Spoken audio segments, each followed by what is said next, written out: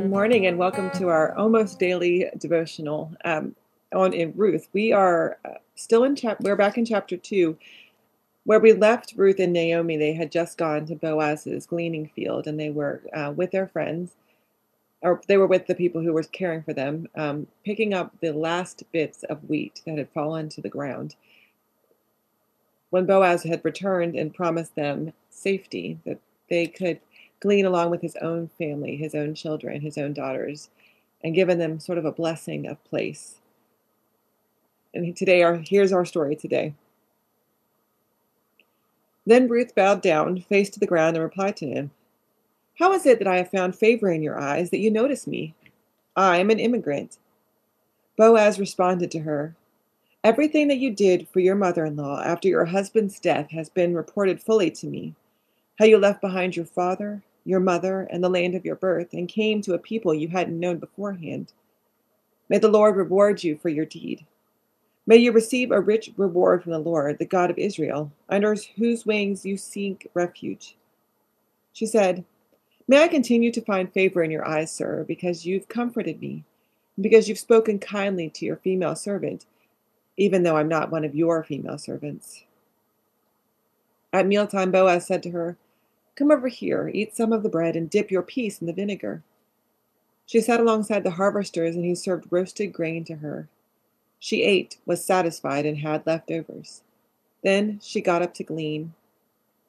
Boaz ordered his young men, "Let her glean between the bundles, and don't humiliate her. Also pull out some from the bales and leave them behind for her to glean. And don't scold her." It's an interesting passage. So she is so grateful to Boaz. She falls to the ground as a sign of respect, as a sign of saying, I see that you are being more kind to me than you need to be. And at first she says it doesn't make sense because I'm an immigrant. I'm an outsider. I'm someone who is not part of your family. Why would you be so kind to me? And Boaz says in return that he had noticed the sacrifice she made, how much she had loved Naomi.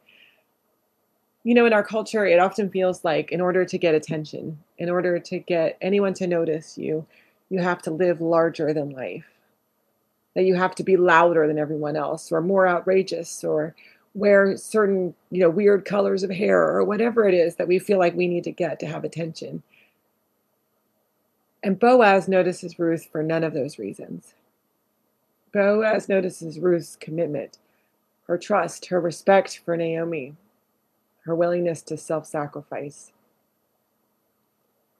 And I think that when we look back on our lives, the people we remember, the people we're going to remember the most, are not the people who were outrageous and pushed boundaries and lived outside the box, but the people who showed up for us, the people who were there for us when we needed help, the people who lived their lives with daily dignity and respect for others.